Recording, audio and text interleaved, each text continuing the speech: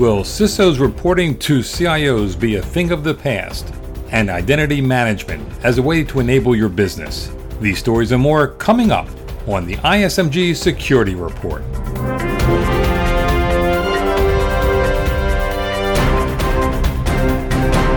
Hello, I'm Eric Chabrow.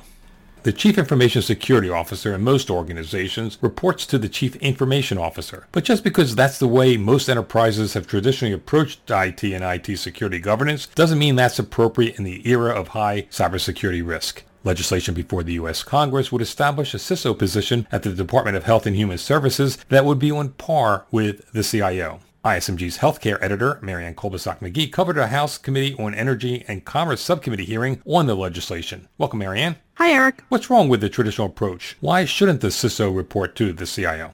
In the changing cybersecurity and threat landscape, the situations are becoming more dire, and some people believe that the CISO reporting to the CIO is basically sort of burying the importance that cybersecurity has at some organizations. Chairman Joseph Pitts explained why the CISO should not report to the CIO.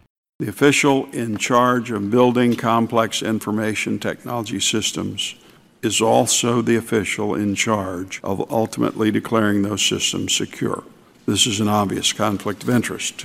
One of the witnesses testifying at the hearing was Mac McMillan, who once served as the Director of Security, or CISO, at a Defense Department agency where the CIO was responsible for acquiring systems and the CISO was responsible for testing the security and accrediting them. McMillan said that the complementary setup of IT and security management worked well. This leveling of the playing field between the CIO and myself in a very collaborative environment, because neither one of us wanted to see something held up unnecessarily, and both of us had a vested interest in deploying secure systems. So early on in projects, our teams collaborated. This effectively streamlined review and testing times down the line and identified issues early so that they could be resolved before they impacted accreditation.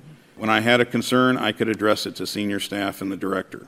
Likewise, my counterpart, the CIO, could also make his argument when he felt security was too restrictive or impacting productivity. Leadership then had the ability to make informed decisions based on the merits of both of our arguments.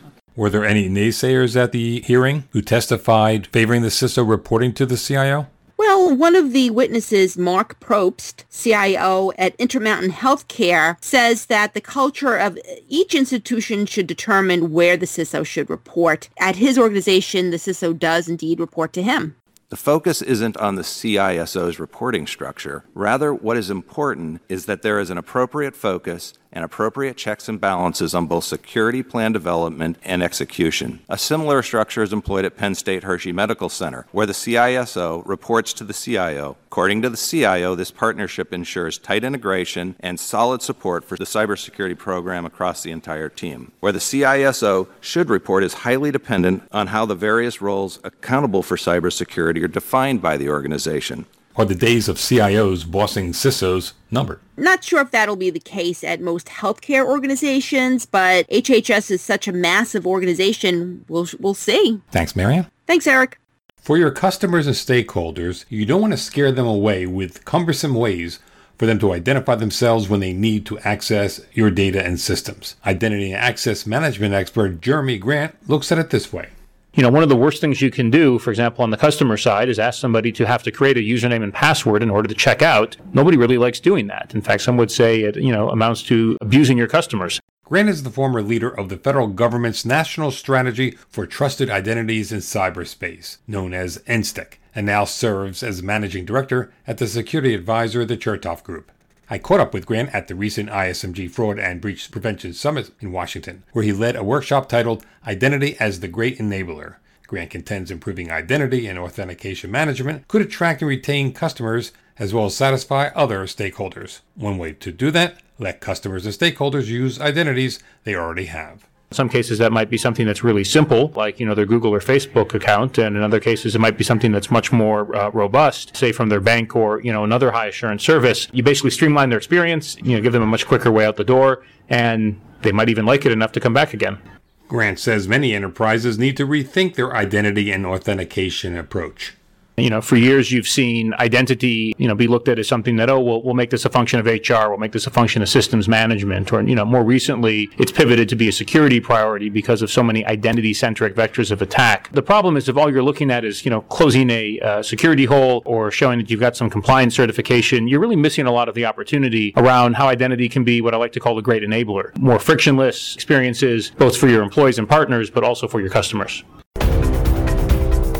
You're listening to the ISMG Security Report on ISMG Radio. ISMG, your number one source for information security news.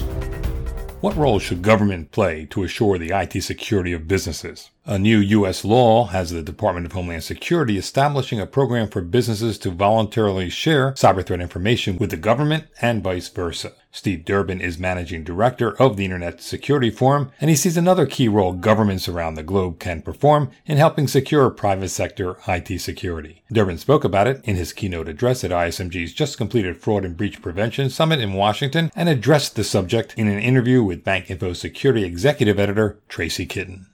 You mentioned that government doesn't really need to regulate more, but instead should work more closely with the private sector. Yeah, that's absolutely right, Tracy. I mean, I'm a fan of government providing broad-based frameworks. I think we do need regulation, of course, and we will always need legislation in this area. But government, for me, needs to do a better job of working collaboratively with private sector, with business, to understand some of the implications of what they're doing. A good example would be Safe Harbor. Mm-hmm. That was taken away almost overnight for a lot of businesses. Whether it was or it wasn't doesn't matter. From the business perspective, it went overnight. That left a gaping hole. We shouldn't have those kinds of situations. I'm very much more in favor of an approach that is more akin to the one that NIST went down, for instance, when they were coming up with the cybersecurity framework. Let's have some of these broader-based discussions. Let's engage better with the people who are really out there having to deal with these issues on a daily basis. And I think using that NIST example, what we've ended up with is a very much more pragmatic approach to cybersecurity that, let's face it, has been adopted probably by more organizations than a lot of us would even conceive at this stage in terms of its maturity. That's Internet Security Forum Steve Durbin. Finally, IT security isn't just mitigating hacks and the corrupt insider. Old systems present cybersecurity challenges too. They can break down, bringing business to a halt, and many cannot support modern IT security tools. It's a big problem in the U.S. federal government. The Government Accountability Office this week issued a report noting that 3/4 of the annual $80 billion IT spend is earmarked to support legacy systems.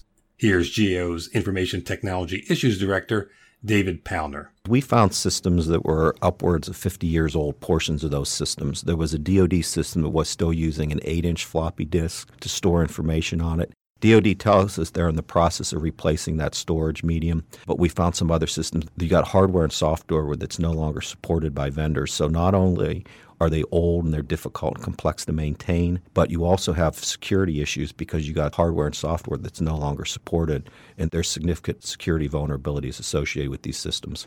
It's not just the hardware that poses security challenges. You have a human capital challenge when you look at COBOL and assembly and Fortran programmers in the federal government. They're not easy to find, and a lot of these systems are running on these old archaic languages. Bottom line, Palner says the federal government spends too much on legacy systems versus developing new and safer systems. Though GAO offers 16 recommendations to resolve this problem, Palner isn't overly optimistic it'll be resolved soon. After all, he points out, the federal government doesn't have enough plans in place to swap risky legacy systems for secure new ones. That's the ISMG Security Report. Our theme is by Ithaca Audio. I'm Eric Chabrow. Catch you next time.